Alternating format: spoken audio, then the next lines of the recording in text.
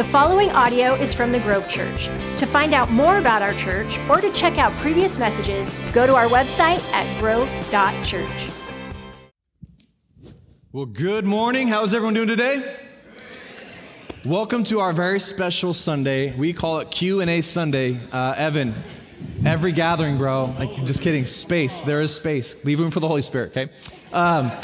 Yes, today is Q&A Sunday. We're going to have a lot of fun today. We thought, what better way to end our series of how to study the Bible than taking time to invite some esteemed panelists. They come from all over Marysville. And this is my notebook, boss. Yours on the front row. You can write your notes in there. I'll read them later, but go Taylor's boyfriend. So we have a Q&A happening today. There's a number going to pop up on the screen. I want to encourage you to send in those questions via text message. I will get them on site here. I'll be asking them questions as well. Just in case you don't know, this is our panelists. I'm going to start from your right, my left. This is Evan Westerfield, one of our team members, pastors, creative lead here at the Grove Church. He also oversees our podcast that we have that happens every Sunday. It drops a new episode that follows along with our reading plan. You've got Ryan Lawfer, the better looking Aaron Den. Just kidding. We're different people, but we look really similar. He's obviously one of our executive pastors, helps a lot with the new building project, and also is just a fun to be brother from another mother. Heather, this is Pastor Nick's wife. I'm just going to be honest with you, there's a lot of love and care and thankfulness for Heather's voice, her wisdom, her insight, and even her humility to invite us into this journey of loving Jesus as best we can. So it's really fun to have you up on the stage with us. And then obviously our fearless leader, Pastor Nick Baumgart. We all refer to him in staff as Bishop. You're more than welcome to call him that or not, depending on how he feels in the moment. So without further ado, we're going to jump in and start answering some questions, get the juices flowing for our team. And it's a simple question for all of us to start off, because I would love for everybody to hear a quick little snapshot from you. Is there a phrase or a thought that has really challenged and inspired you to prioritize Bible study in your life? Like what's a thing that we can all take and be challenged and encouraged by? And I will say this before some answers are given. If you're not taking notes, please do. There will be a list of resources, there will be quotes, there will be statements that are worth taking and leaving today and being challenged by. So I would love for you to make sure, if you open your phone, use the note app, take down the notes because it's worth listening to. So I'm going to start over on the far side with Evan, a thought, a quote, a statement that really challenged and inspired your Bible study. Man, off the cuff. Off the cuff, bro. The one that immediately sprung to mind when you said that was, there's an old Charles Spurgeon quote that says the Bible that's falling apart usually belongs to someone whose life isn't. So I don't know what that means, but Put that on a pillow. And Ryan's Bible is a testament to that he brought today. So I had to, but no, I just think it's this idea of if I truly love the Lord and I want to learn more about Him, He gave us like revelation. And so do we actually appreciate that for what it is, and do we study it the way that we should? Pastor Ryan. Moving down. For me, the last couple of years, it's really been quality over quantity. So I think obviously all of Scripture is quality, but I don't know if you've been in this place ever, but the idea to try to read a lot, but I feel like I'm just pushing through and I'm not really retaining anything. And Scripture, some of it is just so, it's just so good that I can spend a day, a week, a sermon, a series on sometimes just one verse. And so for me, it's been slowing down because if I'm just reading it, that's good. But if I can read it, understand it, and then it starts to produce fruit in my life because I'm living it out, that's even better. And so I would say quality over quantity. For me... Is it on? There's a switch. We mute it when Pastor Nick has it, but... Okay, there I am. I don't need one. It's true. It's true. Paul says in Romans, be transformed by the renewing of your mind. And I don't know about you, but I just feel like life is hard. Life experiences, emotions are hard. All those things make it so that I have to, not just I want to, I have to have my mind renewed by Jesus. And so I want to have the mind of Christ. And I love, as I've gotten older and I've studied even a little bit of neuroscience of the brain, that they now see that you can actually make new neural pathways in your brain, new pathways. And so what Paul spoke thousands of years ago now science backs up that you can make your mind new. And so that's one thing. The other thing I would say is what has really spurred me on toward Bible study is when I had children. And I really, really wanted them to have an actual visual thought for their whole life, even after I'm gone, of mom reading God's word and being in the word. I wanted them to be able to picture in my house where I would sit, what that would look like, because I have that with my own parents, that I can visualize where they would sit reading the Bible. And I knew when my dad went out for a walk, he was going to talk with Jesus. And I want my kids to know that about me. And that really was my journey of why the first time for my life, it finally was like, I am going to make this every single day of my life, not just hit and miss. And not that I haven't missed some, guys. Of course, I've missed a day here and there. But really, for the last, I'd say, 16 years, that it has been a daily thing for me. So those are the two things. Let me just first say we're coaster people, and I know it's a napkin, but it's not a coaster. So let me start there. In order to study the Bible, you have to have a coaster, I guess. So I didn't say that. I think for a lot of us, we might go, you know what? I would love for Jesus to show up in my life and walk with me and tell me what to do every day. And I'm convinced that every time you and I sit down and read Scripture, we're literally in the presence of Jesus. And when you read the Scripture, because John says this, in the beginning was the Word, and the Word was with God, and the Word was God. He was with God in the beginning. And so I happen to believe that when I sit down and read Scripture, it's literally sitting down with Jesus. And he's talking to me as I read Scripture. There he is. And obviously, through the living Holy Spirit, there's certain things that can jump off the page. But nevertheless, whenever I read Scripture, I'm convinced it's time with Jesus, and I want that all the time. So, yeah, that's really good. So a practical question here, Heather, I'll start with you, is if I'm new to the journey or I need to reinvigorate the journey of studying the Bible, where do I even begin? I would say wherever you can possibly begin, whatever will cause you to want to read Scripture. For me, I'm very much into all the aesthetics of life. I want to have a pretty environment. And so for me, when I finally dialed into Bible study, it was because I began to habit stack. Have you ever heard that term before? So it just means if you have a habit that you already do, that you are, like it's ingrained into you to do it, put a habit with it that maybe isn't ingrained. So for me, it was having coffee every morning. Simple. So I put reading the Bible with coffee every morning. I'm already having it. I'm already going to sit and have it. So now I'm going to read the Bible with it. And Amen. It became all about, I have a certain chair that I sit in. It's comfortable. I open the windows so I can see the sun if there's sun. I have pretty notebooks that I'm constantly this is where my Bible study gets written into. Pretty pens. I mean, it's like visually, I can see my own handwriting with these colors and study. It's all about all the senses. And so, yeah. And maybe that's not it for you. Maybe you are a check mark person. And so the Bible reading plan in a community is something that will cause it. Find out, study yourself. What is it? Do I need to reward myself when I'm done with chocolate? I don't care what it is. Figure out what will cause you and inspire you to read the Bible and do that. And maybe, for 2 minutes a day. Don't make it like I have to do this 20 minutes a day. Sit down, 2 minutes a day, read one scripture and let that become a habit for 30 days and then begin adding things to it. Don't make it so complicated. That's really good. Evan, I'm going to jump over to you as the Let's Read the Bible podcast extraordinaire.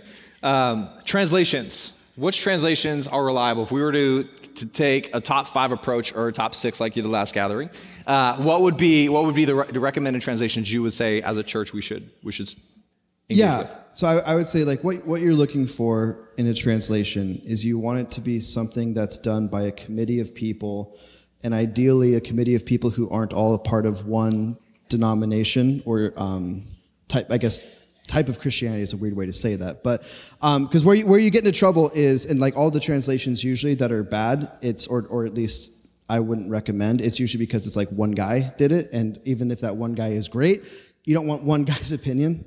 So the 6 that I think are really great are the New International Version or the NIV, the New Living Translation or the NLT, the New King James Version, the ESV or the English Standard Version, the CSB or the Christian Standard Bible, and then the NASB or the New American Standard Bible.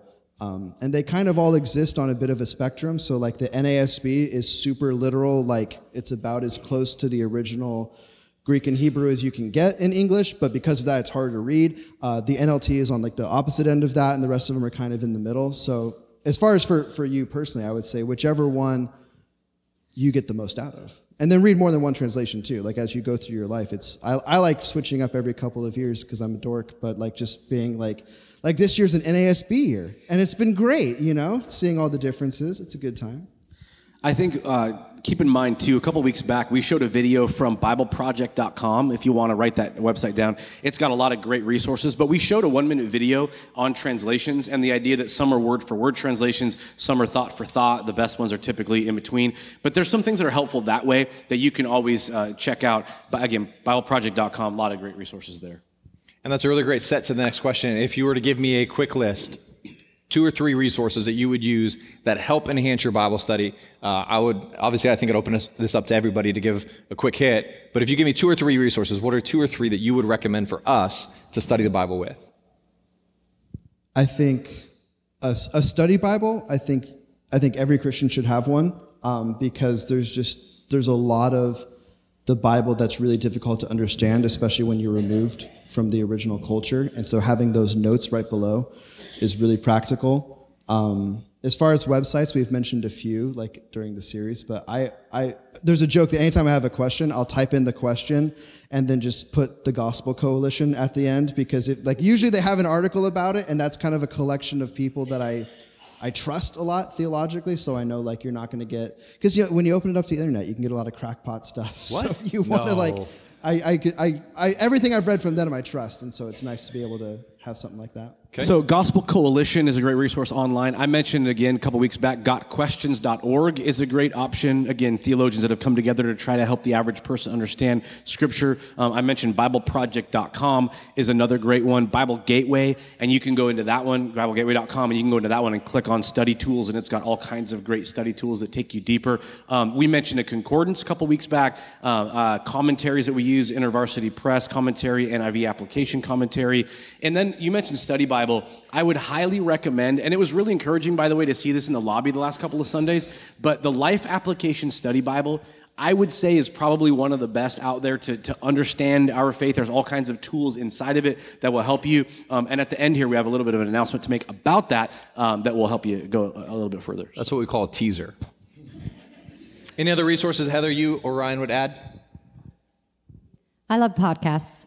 And I love to listen to a well-rounded group of podcasts. Some speakers who would be very into the spirit and charismatic, and then some who really are heavy on the theology and logic and all that. So hopefully that makes me well-rounded, and I've got lots of voices. A few that I listen to, actually, I'm a nerd, but every single week, I listen to several different ones. One is Substance Church, Peter Haas in Minneapolis. He's very charismatic. His wife speaks a lot. I like them very much. I listen to Tyler Staten from Portland, Bridgetown Church, and he's very into the rule of life and slowing down the pace and being,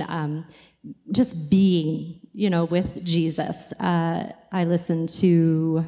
Mark Batterson, National Community Church in Washington, D.C., and he's he loves history, science, he always tells stories, and he puts science in there. That's probably where I learned the neural pathways of the brain from him, and so those are a few that I really, really enjoy every week. Yeah. That's really good.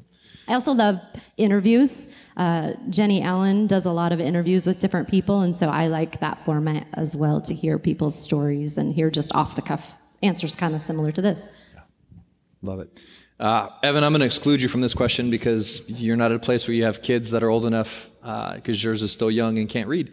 But for those of us in the room that have kids, either they're young and beginning to read and beginning to understand and comprehend, their cognitive abilities developing, or they're teenagers, how do we as parents help engage them or support them in studying the Bible on their own? What would your advice be? Ryan, I'm going to hand it to you first. You're welcome. Wish you would have handed it to Heather first, because I had a great piggyback on what she said in the last gathering. I think, I'm going to try to say this. whether it's kids or teens, and I've got some that are kind of in between. I have a daughter who's 13 now and has just started those teenage years. Something very early on is we had a commitment to read when they were younger every night when we go to bed with one of the children's Bibles, something to age specific for them, was to read that, to get in the habit of doing that. I think one of the things that convicts me, so if you are a parent in here of kids or teens, the conviction that I feel that I would assume that some of you could feel as well is we have a very short window of time to help train up our kids on what's the most important things in their life. And that window can feel like 18 years when you have a baby, but how many of you would admit that, man, it goes by way too fast? Way too fast. That my daughter's going into high school next year scares the fire out of me. And I feel like I've lost years. A part of one of our core values at the church is that we're just real people challenging real people. Just because we're pastors on a stage doesn't mean I've got it all figured out. I'm going to tell you how to do it. Can I be transparent with you? I have failed in some ways as a dad and had moments and seasons where I was really good at reading the Bible and doing that, and others where I haven't. But the conviction comes in, I have a very short window of time to make a difference in my kids' lives. And the statistics show that once they hit 18 and they leave, it's much more unlikely that they're going to have those core values of the faith if we don't instill it while they do that. And the last thing I would say with this is the conviction is there will always be things that compete with your ability to do this with your kids if you have kids, or will compete for you. There's lots of things that will compete for your attention. And some of those things aren't bad things. There's certainly a list of bad things that we can put our time and energy into. Some of them are good. Can I give you one example? Many of you have heard my testimony. Sports was a huge thing for me in high school.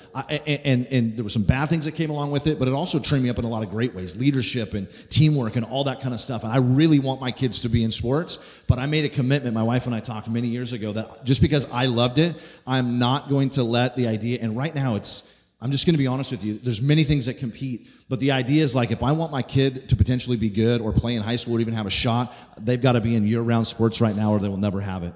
And the truth is no, they don't. It is much more important for me, to instill the values, the Christian Jesus values in their life than it is that they're good at some other extracurricular activity or even what they could do to further themselves in a job or whatever it is. Things will compete, but we have a very short window to set them up for the rest of their life. Yeah. Well, and two, Jesus says, what does it profit someone to gain the whole world and yet forfeit their soul? And I don't mean to pick on sports, but in some ways it's like you put so much emphasis on that they could have a Hall of Fame career and have a plaque at Cooperstown. But again, if they don't love Jesus, it's like, man, I don't know that's maybe worth it, really. It's not worth it. I think the other part, and I think you can weigh into this really well, but when you think about your kids, and I think for all of us, we're praying for our children, we want them to love Jesus and all that stuff. But the truth is, at the core, it starts with you. And my youth pastor eons ago used to say this: you teach what you know, but you reproduce who you are. You can give them speeches all day long. You can say all the right things year after year after year. But if you're not that and you're not living out these things, then they're going to know. They're in your house all the time. They know who you really are. And so I want to challenge you with this. You've got to figure out how to build habits within your own life that you're becoming a reflection of Christ. Because if that's happening, that's going to be your best opportunity to translate it into the lives of your kids. It can't be about speeches and the demands. You read your Bible every night before you go to bed, and you better, whatever. Because what that does is really it produces rebellion. And we see that over and over and over. So let me say this. In our own family, I think of how, and again, my wife and I are not perfect by any stretch on this, but Heather and I, we prioritize our relationship with Jesus. So here's what happens. Anytime in our family that we want to stop and have some random conversation that has to do with spiritual things, it's not a weird conversation because it comes out of who we really are. Mm-hmm. There are times where we get random text messages or emails or a phone call that there's somebody in a crisis, and we'll stop and maybe we're watching a show together at home and we'll pause the TV and go, hey, you know what, we got so-and-so that's going through some stuff. Can we just stop and pray for them real quick? And we'll just stop and have a prayer time. It's not weird because this is how our family operates all the time. We're not putting on a show on Sundays trying to look good and make ourselves sound spiritual here and then go home and our family has no idea what's going on. We live the same way here as at home because we love Jesus with all our hearts everywhere. And I want to challenge you with that. It's not because we're perfect, because we're not. I've had to repent to my kids many, many, many times over, and I can't even count how many times, as well as my wife. Anyway, but it is important to understand that who you are is something that's being watched by those that you're raising. And that matters to a great degree. I have one thought from Pastor Craig Rochelle that has steered me for many years now, and it was this. Serving Jesus is not one of the things we do as a family. It is the thing around which everything else revolves. I am a student because who loves Jesus. I love Jesus, and out of that, I am a parent. Out of that, I am a friend. So I think that is a big thing. Don't let serving Jesus be one of the things on the list that you do. And then actually, Nick said one of the very most profound, he'll love this. I'm getting extra points here. Get those pens ready. One of the most profound quotes I've ever heard actually came from my husband about a year ago when he was talking about families. And he said, if serving Jesus takes the backseat in your life, parents, then chances are it's not even going to make it into the trunk of your children. That is strong wording, and it is absolute truth. And so I would say, get it right in your own spirit that I love Jesus, fall in love with Jesus, and then inspire your children out of that, not demand church attendance and Bible reading. So, yeah. Good stuff. So there's quite a few questions that are coming in the same vein of thought that I think are important to ask. Is how do I ensure that I'm reading Scripture as it's intended to be read, and not taking a verse out of context? For like Jeremiah 29:11 was an example. Like, this is a verse that's been used and was spoken specifically to God's people. So how do I ensure that my interpretation of Scripture is accurate? Because even the question came up, like, how do I learn to steer clear of false prophets? How do I ensure that I'm understanding what's being communicated to me as a member of the 2024 year? And reading Scripture. And so it's kind of a broad question, but it has a lot of different subcategories. So the overarching thing is, how do we ensure that we're reading Scripture as it was intended to be read? Yeah, I think the principle is almost the same as Bible translations, where I was saying you want to make sure you have one that's a group of people. There's a joke, but when I'm speaking, if I have a thought where it's like, oh, that's a really interesting thought, I do what's called heresy checks, where I'll just go talk to someone. I'm like, hey, here's my thought. Is this off the wall or crazy? And sometimes it's like, I don't know if I'd say it that way. And then other times it's like, no, that's a cool thought. So I think there's something about studying together with people. If you have one of those things, running it by people as well.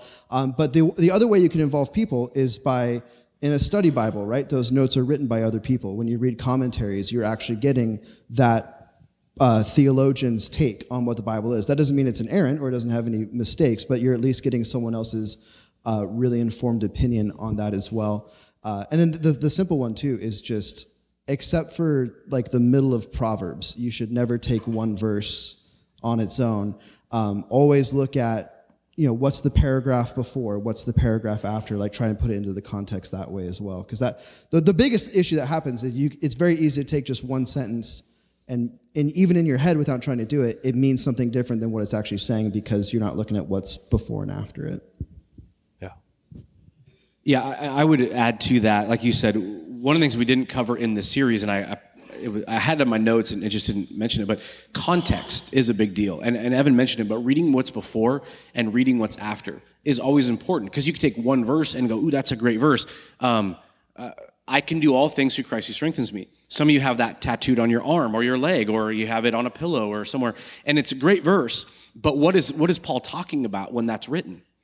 He's actually talking about whether I'm well fed or hungry, whether I have plenty or I have want. I'm good. I'm content. I can do all things through Christ who strengthens me. And we take it as I can win the basketball game. We take it I can overcome, and it's not that we can't overcome certain things, but there is a context that Paul writes in.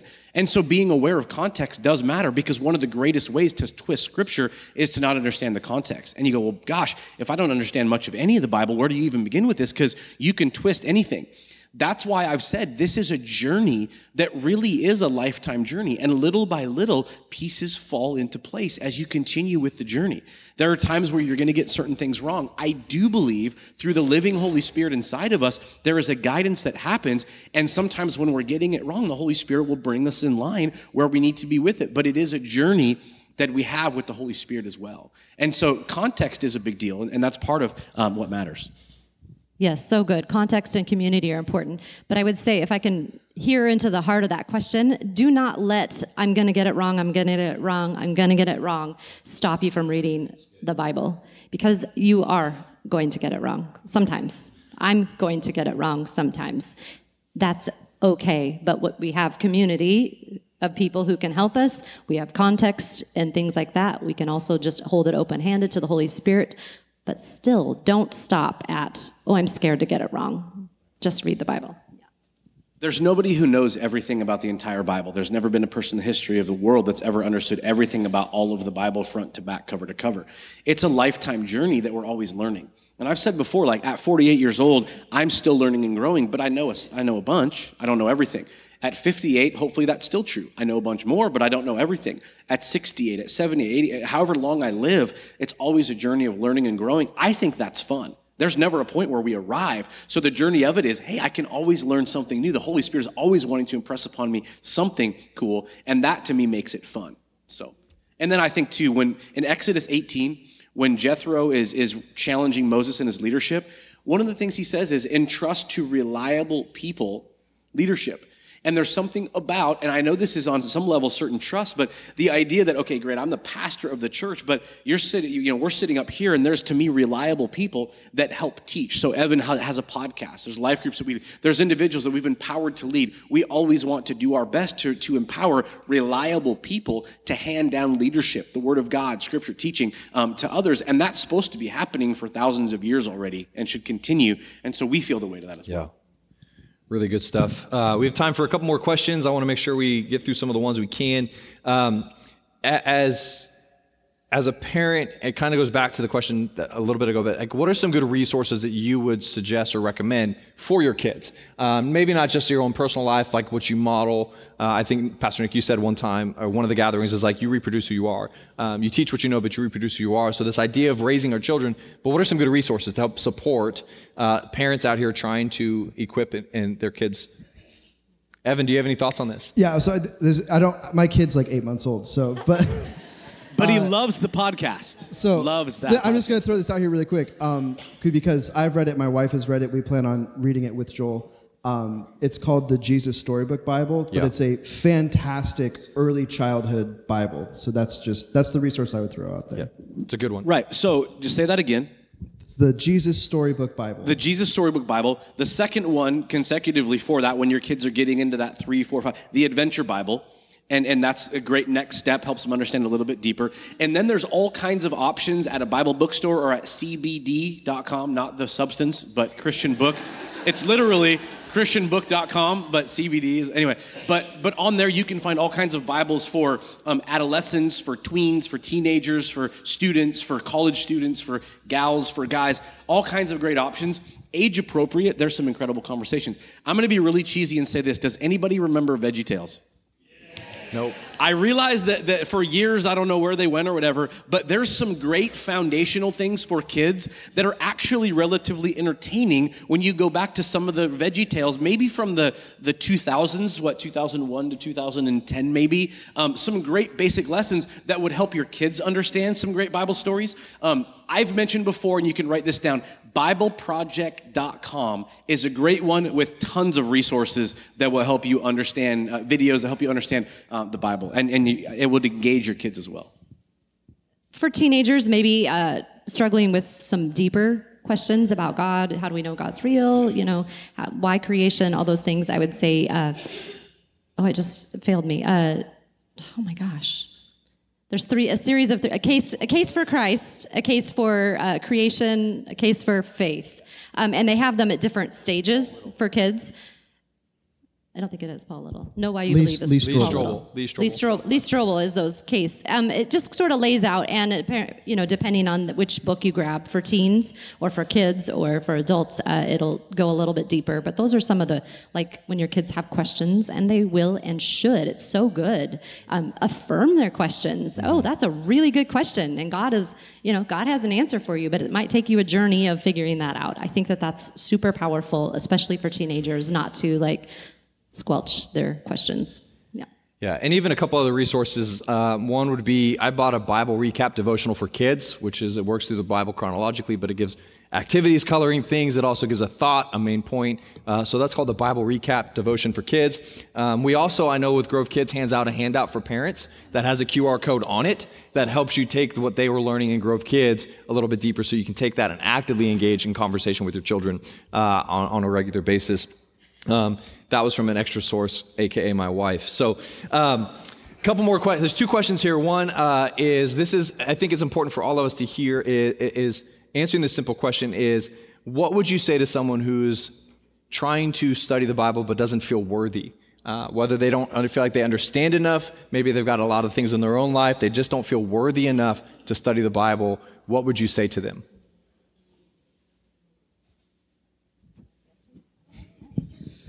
No, I think there's kind of two halves to that. I think the idea of feeling worthy kind of communicates just sin and all of that. And I would say it's just a matter of remembering that all of us have sinned and fall short of the glory of God. That's in Romans. And so there's no one has ever picked up scripture except for Jesus, where they're like, I'm perfect and sinless. Now let me see what this has to say. Like every other person in the history of the world has brought sin with them as they walk through it. So I think it's just being conscious of the Holy Spirit and letting the Holy Spirit convict where he'll convict, and show us truth where he'll show us truth. And then as far as the academic side, I think it's just, don't be ashamed of where you start. Like Jesus called the disciples they were fishermen. They were working class people. For generation after generation, the vast majority of Christians were illiterate, and yet still they hungered after the truth of Scripture. And so I think maybe one thing is just getting a translation that's easier to read. Like if you're into if the translation you have at home is maybe one of those ones that's very literal, but it's a little bit harder to read, there's nothing wrong with getting, maybe it's the New Living Translation. The NIV put out, it's an NIV-R, where it's like the reader's translation, but it's meant for either people who are younger. They use it a lot in prison ministry and things like that. So I think that's great. So I don't think there's anything wrong with starting where you can start, and then eventually as you go, you'll begin to learn more. You'll begin to have more fruitful Bible study time. Any other thoughts? Oh, the Bible is full of people who felt that exact same way and were that exact same way. Murderers, adulterers, people who did not have the answer, people who were afraid, who were terrible people, honestly, who definitely were not worthy of Scripture. So in one way, all the more dig in, because you will find yourself in the pages. Absolutely. That's those same emotions that you deal with, that I deal with. I find them in the pages of Scripture and stories, and I'm inspired that God used them and had a plan for them. And some of their very weaknesses were the things that God transformed and used for His glory. So I think if that's how you feel, yay, that's awesome, and that's the place to start right there. So good. I wish we had time to answer every question. I don't have time, but I know this week we'll be doing more of the recap of the questions we didn't get to. Last question for you, Pastor Nick, is simply this. Based upon this series and your heart to challenge and inspire us to be active studiers of Scripture, what would you say to us as the next step coming out of this series, coming out of the time, even this Q&A? What is the next step you would encourage and pastor us to do? Yeah, our heart behind doing this whole series is really, and this is the way I said it a couple weeks back. When you learn to read, and maybe you were 4 or 5 or 6 or 8 or whatever years old, when you learn to read, you didn't translate it this way, but the onus became upon you to know the Scriptures. Now, again, your mom didn't teach you that when you were learning how to read the word the and all the simple ones, but it's true. And I believe that one of the plagues or scourges or epidemics, nobody likes that word right now, of our society is that it's biblically illiterate. But I don't even mean society as a whole. I mean like in the church. And that's not okay. Something needs to change. And the fact is, it means all of us taking upon ourselves the verse I said in the very beginning of this series to memorize, Acts 17:11. Have the kind of character that says, hey, great message on Sunday. I'm going to go study it myself. So I want to challenge every single person to know the onus is upon you to understand the scriptures. And while it's a giant labyrinth of stuff, little by little as you chip away, it becomes a beautiful picture of God's relationship with you. And that's what it's meant to be. Let me end with this. One of the things we're doing out of this series is we're creating a 2-week class to take you through the Bible that I mentioned, the Life Application Study Bible. So March 10th and 17th for 2 Sundays, not in here because we have a new series coming up, but we're going to have a class in a room at 11:45 for 2 Sundays in a row to walk you through how to study the Bible, and we're going to go through the Life Application Study Bible. So if you're interested, we would love to have you sign up. The form is available. I think we even have a screenshot maybe of it, possibly. But anyway, I want to encourage you to sign up for that and come and be a part of it because it will help you understand the basics so that the journey can be on your shoulders and not just on our shoulders. So I'll end with that, and we got to be done.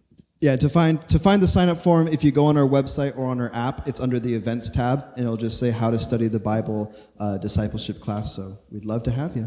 Yes. So thank you for your questions so far. We look forward to answering more. Thank you, panelists. Can we give them a round of applause?